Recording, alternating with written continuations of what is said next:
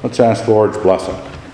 Dear Lord, we're very grateful for the chance all the students have to go home, and we're grateful for people who have a chance to travel and enjoy, visit friends, watch over them. But those of us who are still here, Lord, we want you to open our hearts and minds up to the Word, that we would be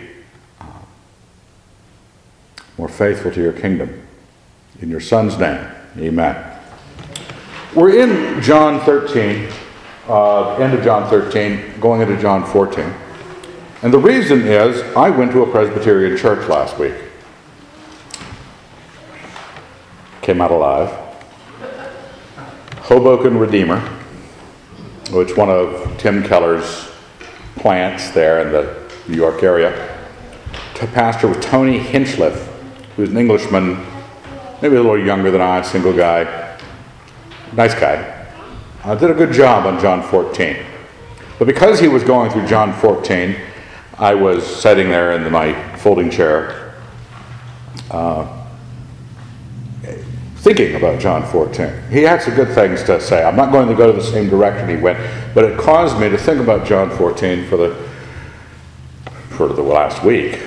And so I wanted to bring up some points. It's one of those passages where Jesus is doing his darndest to confuse the heck out of you. And he wants you, and the wonder of that is those of you who are called and are pursuing Christ, you really want to know the answer. It's like a riddle being laid out in front of you. Leslie is reading Name of the Rose by Umberto Eco currently. And last night we were trying to look up online because our Latin is not good enough to translate the Latin phrasings. There was a Latin riddle, which we think must have been in medieval Latin, not classical Latin. And so the Latin translations that were coming up were just even more. It's already a riddle. And then you put it into bad English, and it's worse of a riddle. And then you stop caring. But as Christians, we don't stop caring. There's all sorts of wealth in John 14. All sorts of it. Go over it again and again, and you'll find other interesting tie-ins to things. But I wanted to start in John 13 because it lays the groundwork. Most of John is the Passion, essentially. It's not the Passion, all the crucifixion, but the Last Supper, and his talk with the disciples. And this is right after Judas Iscariot is dismissed from the Lord's Supper. Christ gives him the morsel of bread and says, whatever you do, do quickly. And the first line there is, when he had gone out. That's Judas. So he's speaking to the remaining 11. Jesus said, now is the Son of Man glorified, and in him God is glorified. If God is glorified in him, God will also glorify him in himself, and glorify him at once. Now already you're going, what? And since you're going, what? That's not the verse on, but that's where his beginning point is. And he ties the work that we know is coming up, his death and burial and resurrection, Christ's purpose on earth. God is going to be glorified in Christ, and Christ in God in this, and it's going to be at once. Little children, yet a little while I am with you. You will seek me, and as I said to the Jews, so I now say to you, where I am going, you cannot come.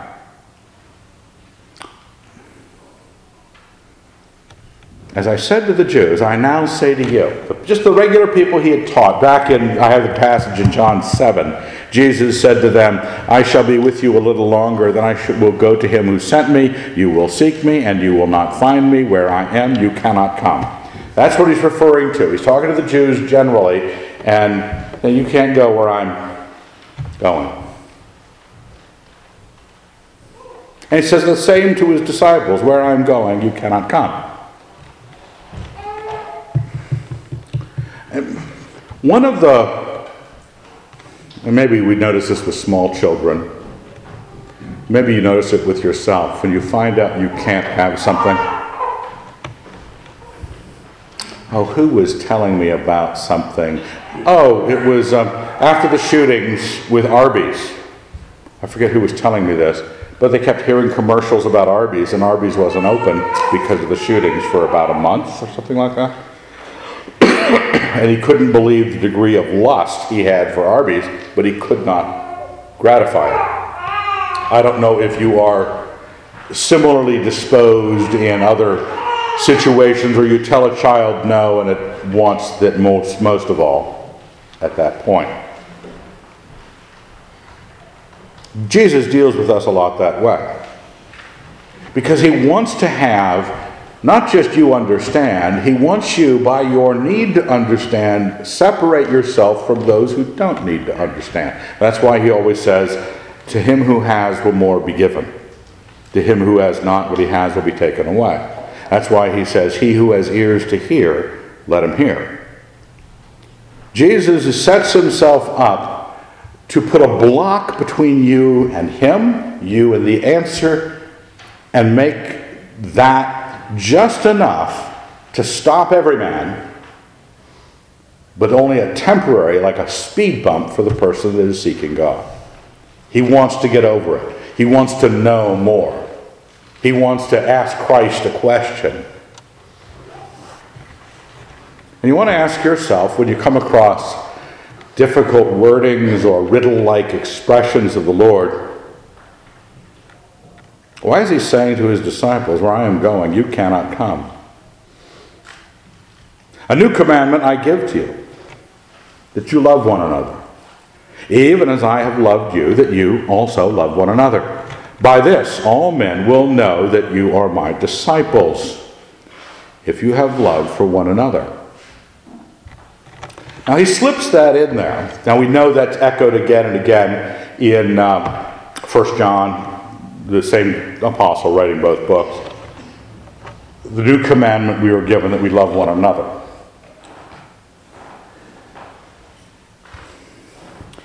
Although it doesn't appear to be it's a good thing, it's a good saying. Isn't it great that we Christians should love one another? We all like that. We don't stop to really examine whether or not we have proved adequately in our love for one another that we are the Lord's disciples. He has just told his disciples where he is going, they cannot come. Told his disciples. You know what disciples are? Discipuli, students, pupils. People that are coming to you to know something. You have a student on campus, you're a professor, they're disciples. And disciples of a philosopher or a religious teacher are followers, right?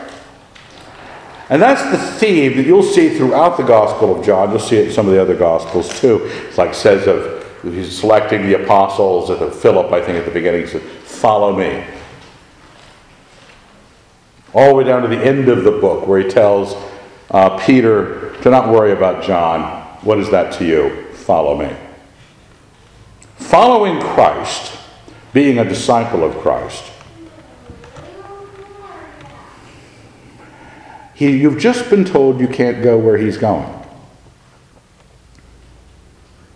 And that you will be known as his followers if you love one another, but you can't go where he's going. I don't know if that ever crossed your mind about following. There's something hidden. I'm a follower of, name something. Apple Corporation. What? Nicotine. Nicotine doesn't lead very well. It's more of a compulsion. When you're a follower, we're a little bit, we know when we say, I'm a follower of Rand Paul. People look at you like, what? Or I'm a follower of, who else would you be a follower of? Sarah Palin. It's a follower of C.S. Lewis, Billy Graham, Corrie ten Boom. I don't care, a follower. You say, well, that's probably a little bit much. I wouldn't be a follower of Corrie ten Boom. I was benefited by her. Was benefited by C.S. Lewis. Sarah Palin has nice shoes. but not really a follower. What's a follower? What have you just done when you're a follower? You have just given destination and way to someone else. You are standing in the wake of someone else, and that someone else is deciding where the boat or the car or the journey goes and how you're going to get there. You're following. You ever done that? Send a couple cars going someplace. I'll follow you. That person knows more of how to get to the mall than I know how to get to the mall. I'll follow you. It doesn't take much examination to realize that that's what we're doing or faced with at any time we claim to be a follower.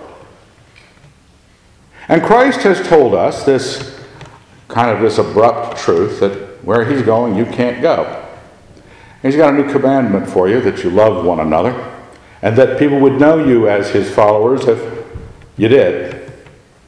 Simon Peter, catching the hint, verse 36, Lord, where are you going? I mean, really clueless. This is the end of his life. This is the last night. This is just before he gets killed. Walking around in Palestine for 2.5 years, 3 years, completely vacant. Where are you going? Didn't know you were leaving. Dumb as a stump. The Lord answered, where I am going, you cannot follow me now, but you shall follow afterward. Now, a lot of people, if they jumped into that verse, would see it resonating with Peter's eventual martyrdom, that Christ is killed for his ministry. Peter was as well, going through death, who could follow him to eternal life. If you jumped right into that passage. But Christ doesn't go there with it. I don't even think that it's a problem to say it has a double or triple or quadruple meaning, that he's got all sorts of layers potentially. But look what Peter says to this. Peter said to him, Lord, why can I not follow you now? I will lay down my life for you. Jesus answered, will you lay down your life for me? Truly, truly, I say to you, the cock will not crow till you have denied me 3 times. Tonight. Something is wrong with the disciples. Right now, the best the disciples had to offer, maybe Peter, if that was the best, ready to make the greatest claim of belief, devotion to Jesus. I will lay down my life for you. No, you won't. You'll deny me 3 times. As soon as your life's in question, you'll go, and I don't know the man. You will curse and say you don't know me.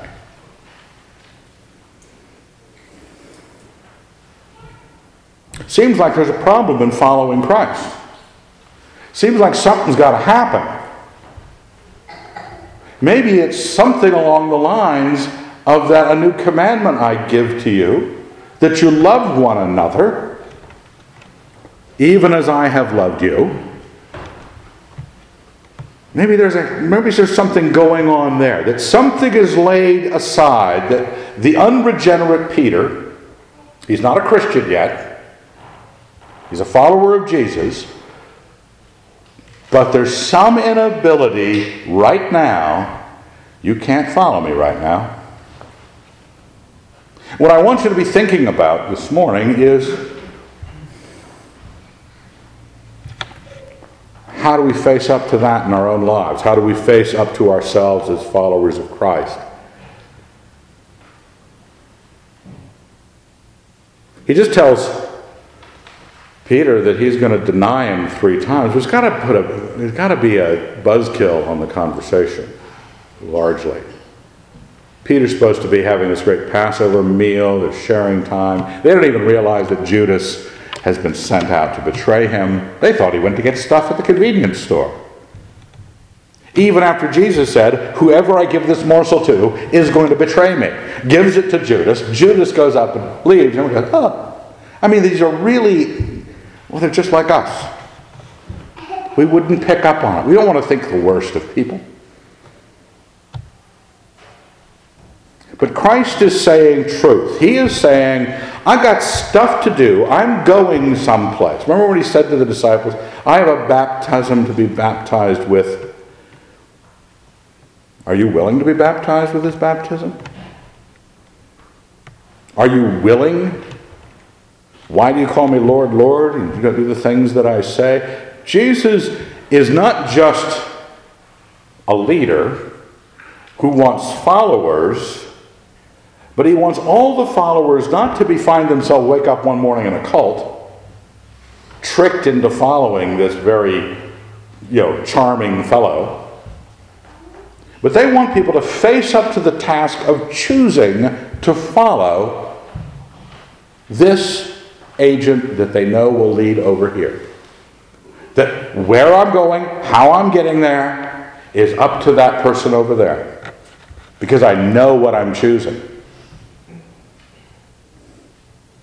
So Christ in chapter 14, this is what we covered in church last Sunday back east. Let not your hearts be troubled. He just told him he's going to deny him 3 times. Yeah, Peter, believe in God. Believe also in me. In my Father's house are many rooms. If it were not so, I would have told you. Would I have told you that I go to prepare a place for you? And when I go and prepare a place for you, I will come again. Now listen to this. And will take you to myself, that where I am, you may be also. And you know the way where I am going. Boy, filled with mystery and, what? Rooms? I mean, I don't know if the King James or what translation has mansions. You maybe memorize the passage that way. In my Father's house there are many mansions. It means dwelling place, but since it's in the Lord's house, people translate it rooms, dwelling places as rooms. So he starts to suggest where we're going here, right? In my Father's house. And he ties belief in God to belief in him. And he says, I go to prepare a place for you in that house. So Peter's lack of ability to go to be with Jesus, to follow him now, is not due to any lack of, room space available. When we were flying back, our seats were reserved. Some people fly standby, and they hope to get a seat. And they were pleading with the people on our flight to stuff all their baggage under their seats so the standbys could all get on the plane. We don't have to worry about that. There are many, many rooms in our Lord's house. They are going to be prepared for us. The lack is not in accessibility.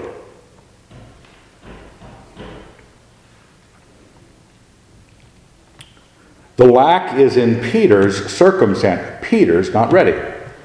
Peter is going to deny Jesus Christ. Peter has a problem with even loving Christ. Not just loving his fellow disciples, but loving Christ. I have this passage from John 10 on the side here. My sheep hear my voice, and I know them, and they follow me. Do you have the kind of relationship with Christ that you hear him directing you? Glenn and I were talking during the break about these things, the direction of God in our lives.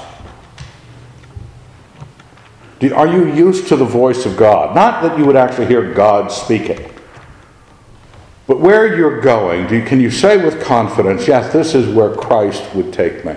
This is where the Holy Spirit of God leads. A lot of people claim the Holy Spirit, and you look at their lives and you go, no, he's not that dumb.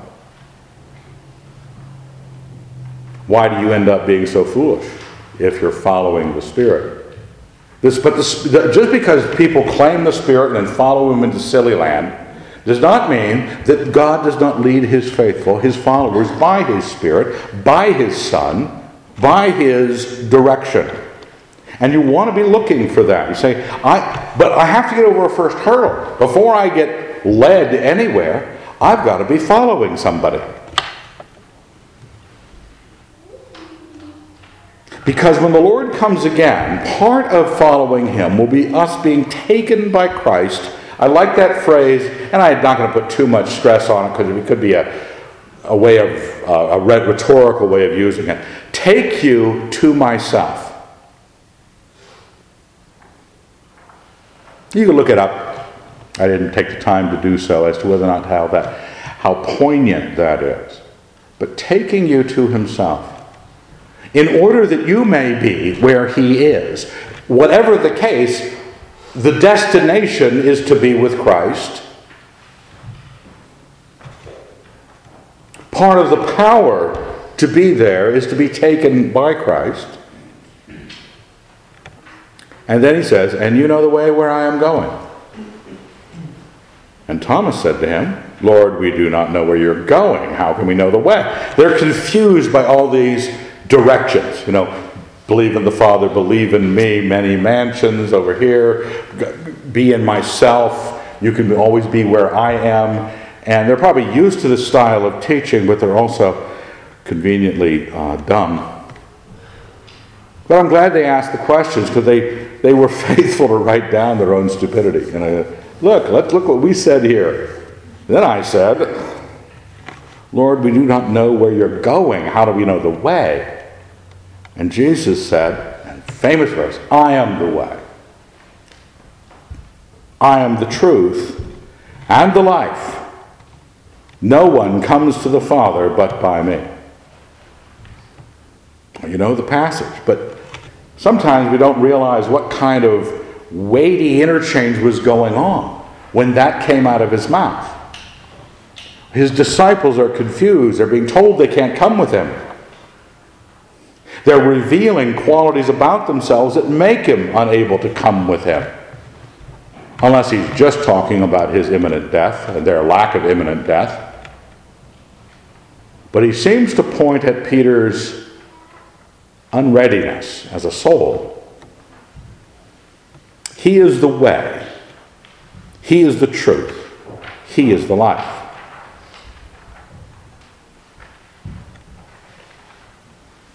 Now we know that the work of Jesus Christ is to reconcile us to the Father. But Christ doesn't want you to think that in such comfortable Trinitarian categories. I'm Trinitarian, but I don't claim to be because it's not a biblical idea. I mean, the philosophy that you have to generate to create some statement about the Trinity. The Trinity's in the Word of God, but not the word Trinity, and never discusses how do you put those things together. And Christ is willing to shovel another heaping dose of confusion on you. You're going to the Father by Christ, and then he tells you that he's the destination because he and the Father are one. If you had known me, you would have known my Father also. Henceforth you know him and have seen him. You have seen the Father. Is that unified? You have seen the Father if you've seen Christ. Now, I don't know what that does to your Trinitarian definitions. I don't know if you can have one. But this is how Christ wants you to feel about his revelation of God. When it says he is divine, remember there is only one God. Quote Captain America.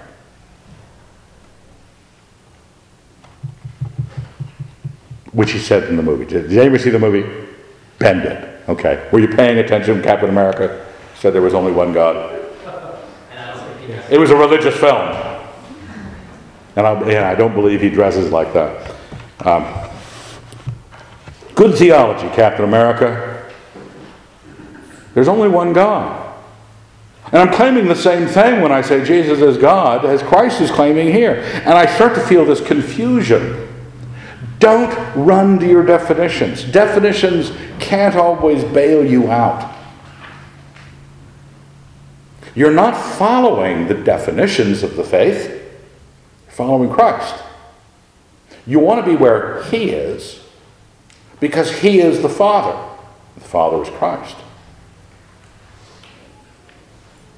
If you've seen Christ, you've seen the Father.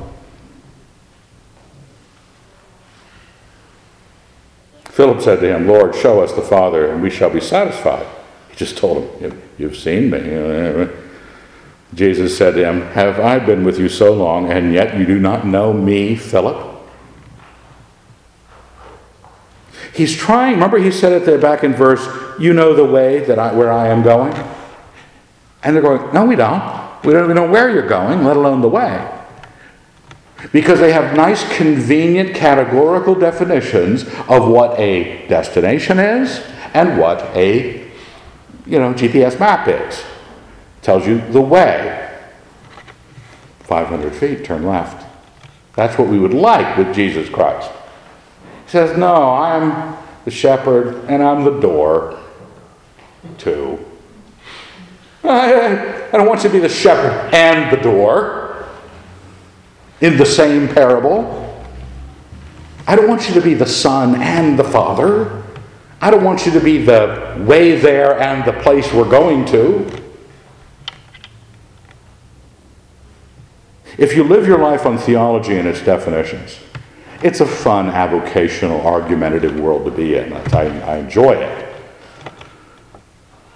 But we're trying to straighten up things by standards that our Lord wants us to just hold this way.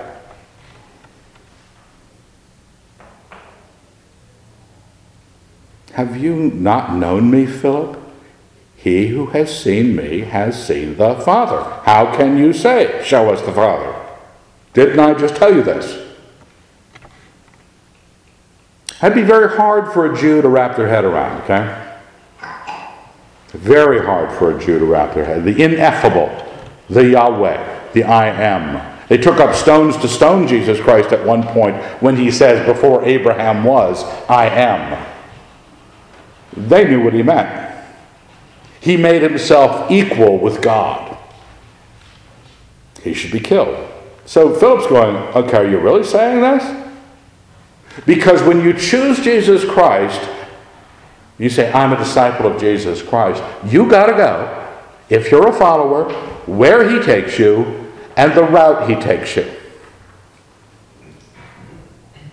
Well, we might not be ready to go with him. I think we're all on board with that. Okay, yeah. If I'm going to follow Jesus Christ, I got to be going where he's going, and I got to be willing to go the path he takes. Not the path I figure I could go, but the path he takes. Do you not believe that I am in the Father, and the Father in me? The words that I say to you, I do not speak on my own authority, but the Father who dwells in me does his works. Believe me that I am in the Father, and the Father in me, or else believe me for the sake of the works themselves. Truly I say to you, he who believes in me will also do the works that I do, and greater works than these will he do, because I go to the Father. Whatever you ask in my name, I will do it, that the Father may be glorified in the Son. If you ask anything in my name, I will do it. Well, there are other sermons that could be preached on that, but we're looking at the whole I am the way, the truth, and the life aspect of this claim. And we're at a Christian nation, a lot of us raised in Christian homes, and we had little baby Jesuses in our nativity scenes. We got little statues of Jesus. Some of us are Catholic backgrounds, or we got a cross. Maybe you've seen a crucifix. You've got pictures of Jesus all over the place. Christmas cards, Easter cards. We know Jesus. We got Jesus. We got it worked out. We understand that our history of the West is the history of Christendom. We have different opinions about what that all means, or which group is right. We have got Jesus all around us. Just like the disciples had Jesus in their life for 3 years, and here it is last night on earth, and they don't know what they're looking at. We don't know what we're looking at. We've in so many ways replaced Jesus Christ with the cross, or the crucifix, or the history of the church, or the nature of your denomination's theology. You've believed in those things. You've followed those things. You'd rather march into war with an army with a cross in front of it than with Jesus in front of it. Because we're very able to have physical religion take us aside. But we're not following Christ. We're not going where he told us to go.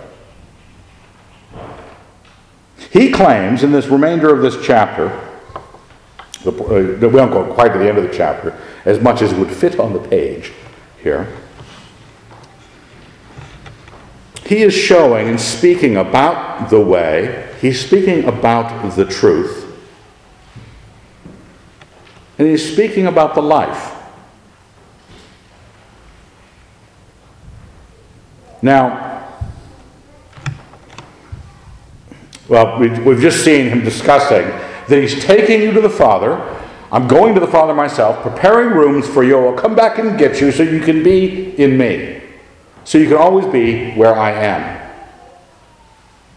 I'm taking you to myself because I and the Father are one. Deal with it. We have to realize that our journey and our process, our route, is Jesus Christ. Not doctrines of Jesus Christ. Jesus Christ. It is someone with whom we deal, not a claim. Now, I can make truth claims out of Jesus Christ, and they'll be true. You know, I can make truth claims about a lot of these things, but people are often, just like we're sidetracked by a cross that represents the atoning work of Jesus Christ, I get sidetracked by the cross. I get sidetracked by the description I can give of what I am following in Christ. But I'm following someone.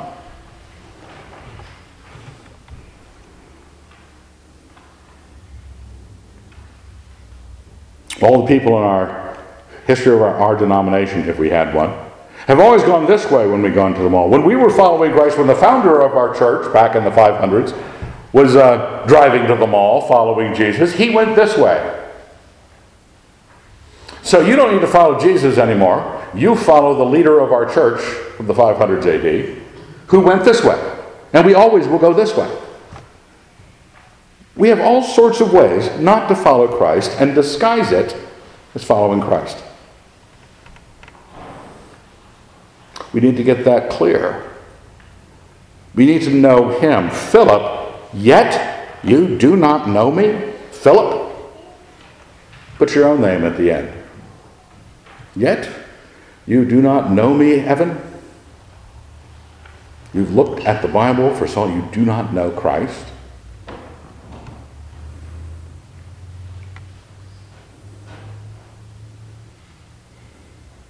Verse 15, if you love me, you will keep my commandments.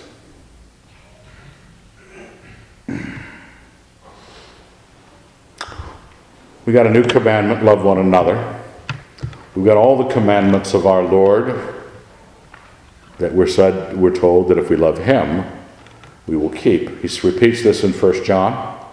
For this is the love of God, that you keep his commandments. And his commandments are not burdensome. Because they don't register with us as commandments. They are the imperatives of the Christian life. How does Christ want us to live? And he, by this love, Paul argues in Romans 14, that love fulfills the commandments. If we love, we fulfill the commandments. We don't go looking for commandments and then go to fulfill them. That's just legalism. We don't try to prove love by being law abiders. We love, and we do what our Lord wants. And I will pray the Father, and he will give you another counselor to be with you forever, even the Spirit of truth. So Christ, he is the way, not only the route, but the destination. He then sends the Spirit of truth, whom the world cannot receive because it neither sees him nor knows him. You know him, for he dwells with you and will be in you. So by Christ's act, not only is he the way and the truth, and this follows up in John, 1 John, John repeats this in his epistle, if I can find it.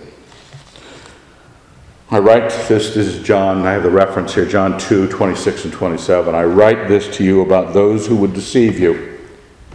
But the anointing which you received from him abides in you, and you have no need that anyone should teach you, as his anointing teaches you about everything, and is true, and is no lie. Just as it has taught you, abide in him. So John at the end of his life is still resonating and pushing the same message. You have received something from God, not a doctrine of the Holy Spirit, the Holy Spirit. And he is the Spirit of the truth of God. But I thought Jesus was the truth. And what are you automatic polytheists? You can't think of one God? Jesus Christ, you've seen him, you've seen the Father. You've got the Spirit of truth. In Romans, we covered it a few weeks ago. If you do not have the Spirit of Christ, you do not have Christ. This is one God, folks. You don't have to come up with a definition. Don't worry yourself. One God. This truth sent by the Son, the Spirit of truth, to be with us, but it must be with you, not as a doctrine, but as an agent, as a person.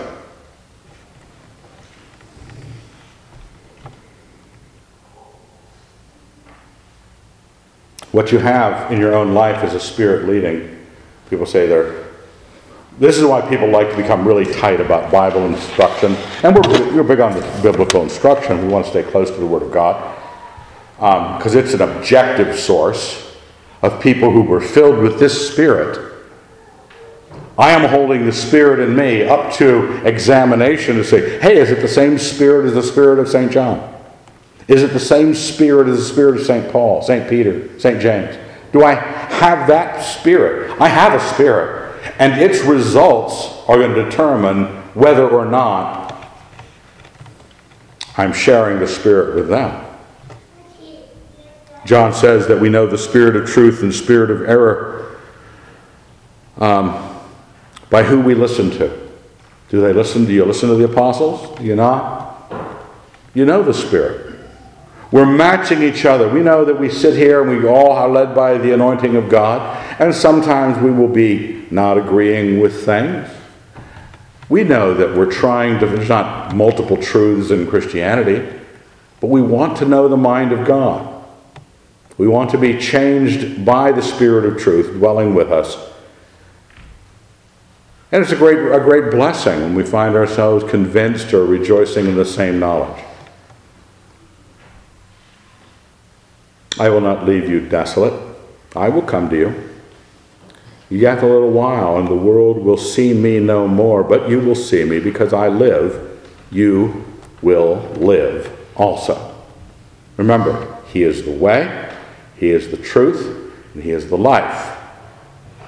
He told you what the way was, he told you what the truth was, now he's telling you what the life is. And the life is in his resurrection, his return to us. The world won't see him anymore. But because he lives, we will live. And that's that Romans passage. We covered Romans 6:4. As Christ was raised. I'd try to quote it without... I'd cobble some passages together, probably illegitimately. We were therefore baptized, with him by baptism into death, so that as Christ was raised from the dead by the glory of the Father, we too might walk in newness of life. That's what we have. That's what we have in Christ.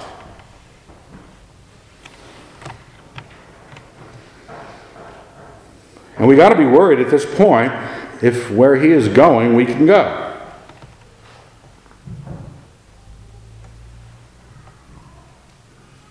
In that day, you will know that I am in my Father, and you in me, and I in you. We want assurance. 1 John is large about assurance of salvation. Some of these same concepts are hammered home in John as assurances, that you will know that you are in him, that you have been led by the way, you have found the truth, and you have found the life by certain things. He who has my commandments and keeps them, he it is who loves me. And he who loves me will be loved by my Father, and I will love him and manifest myself to him. Has the definition of Jesus ever manifested itself to you? The definition that we put up, I think he was, however you describe him, historically, completely accurately, has the definition ever jumped off the page and introduced itself? Manifest. It's an epiphany. That's what manifest is. Judas, not Iscariot, said to him, Lord, how is it that you will manifest yourself to us and not to the world?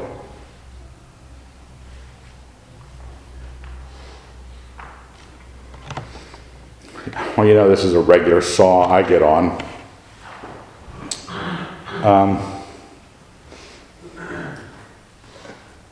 We want to go to the playoffs.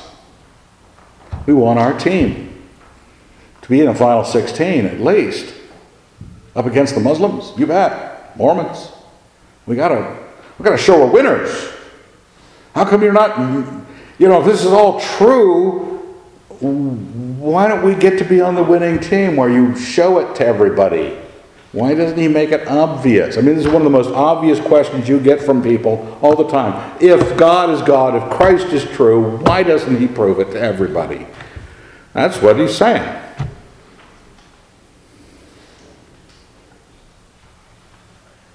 Jesus doesn't even address it. The question's there.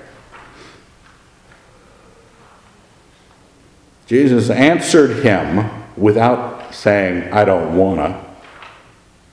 He says, if a man loves me, he will keep my word, and my Father will love him, and we will come to him and make our home with him. He restates what he stated right above that. He tells you what your faith is about. It's not about having the Christian team go to the playoffs. It's about you being changed by your encounter with Jesus Christ. If a man, singular but general, if a man loves me, this is Peter's problem. And because we want to think of it in terms of the playoffs, and we want to think of it as our corporate wholeness, either as our church or all of Christianity in Moscow, or all of Christendom in the world, and all of Christendom in the history of Christendom, tussling it out with the other side, which is either the devil, or Mohammed, or Joseph Smith, Baal, I don't know, whatever the enemy is. Now choose. Who are you going to serve? And really the choice is, Peter, what are you going to choose? Me or you? That's what it is for Peter.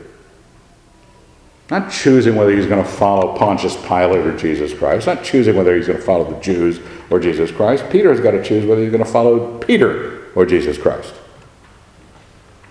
Because all those other decisions are those decisions that Peter wants to make because of Peter's wisdom about where Peter should end up.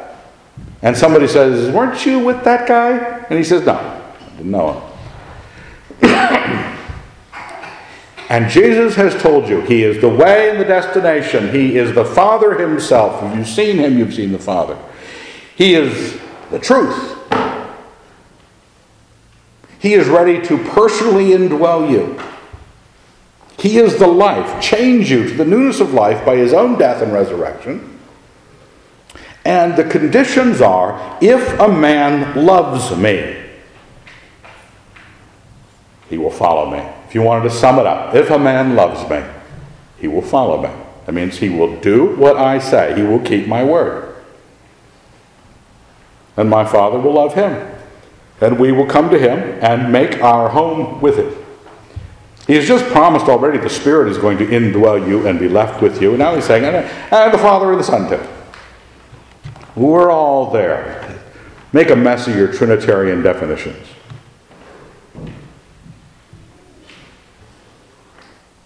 In John 12:24 here on the side, Truly, truly, I say to you, unless a grain of wheat falls into the earth and dies, it remains alone. But if it dies, it bears much fruit. He who loves his life loses it, and he who hates his life in this world will keep it for eternal life. If anyone serves me, he must follow me. And where I am, there shall my servant be also. If anyone serves me, the Father will honor him. You get a sense that John is letting you know stuff about our Lord and the conditions. And what we must be looking for is the path to find Christ himself, and to be led by what he says, and to put aside what Peter had failed to put aside. Peter was ready to make claims. You might be ready to make claims. I'll be there. I'll be there at church every Sunday. I'll be at Bible studies. I'll do stuff. I'll name my kids Bible names.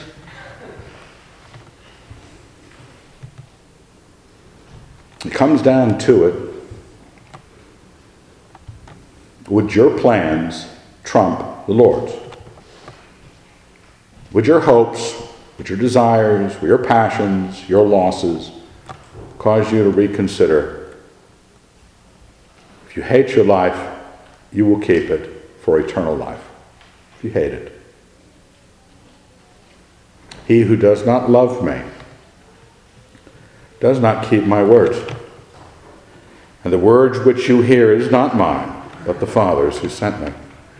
This is a crisis of divinity. You are facing the Almighty. He who wants his creation to be a certain way, and he has provided one path. That's Jesus Christ. And it's about you. It's not about us, it's about you. When Peter says that, I mentioned it before, John 21, when Peter saw him, speaking of John, he said to Jesus, Lord, what about this man? Jesus said to him, if it is my will that he remain until I come, what is that to you? Follow me. Doesn't matter where the church is going. Doesn't matter if this church imploded and the building burnt to the ground or became a cult or something like that. You follow Christ. What is that to you? Doesn't matter if every other Christian seemed to have all the success in the world and you didn't. What is that to you? Follow Christ. Peter is looking at someone who was Jesus' favorite, and it wasn't Peter, because Peter was stupid. And he was bothered a little bit. Christ says, what's that to you? When he is the way, the truth, and the life, we're loaded up with a lot of thought. But it comes down to, if you follow, you've given up choices that you thought you could make. That's what faith is. You find a Lord. You find someone to follow. Let's thank God. Dear Lord, we're very grateful for your faithfulness to us over many centuries. With your grace, with your Spirit, with your promises. We want to know you. We want to stand in your way. Not against you, but following you, being led to where you are. Lord, help us set aside ourselves. In your Son's name we pray. Amen.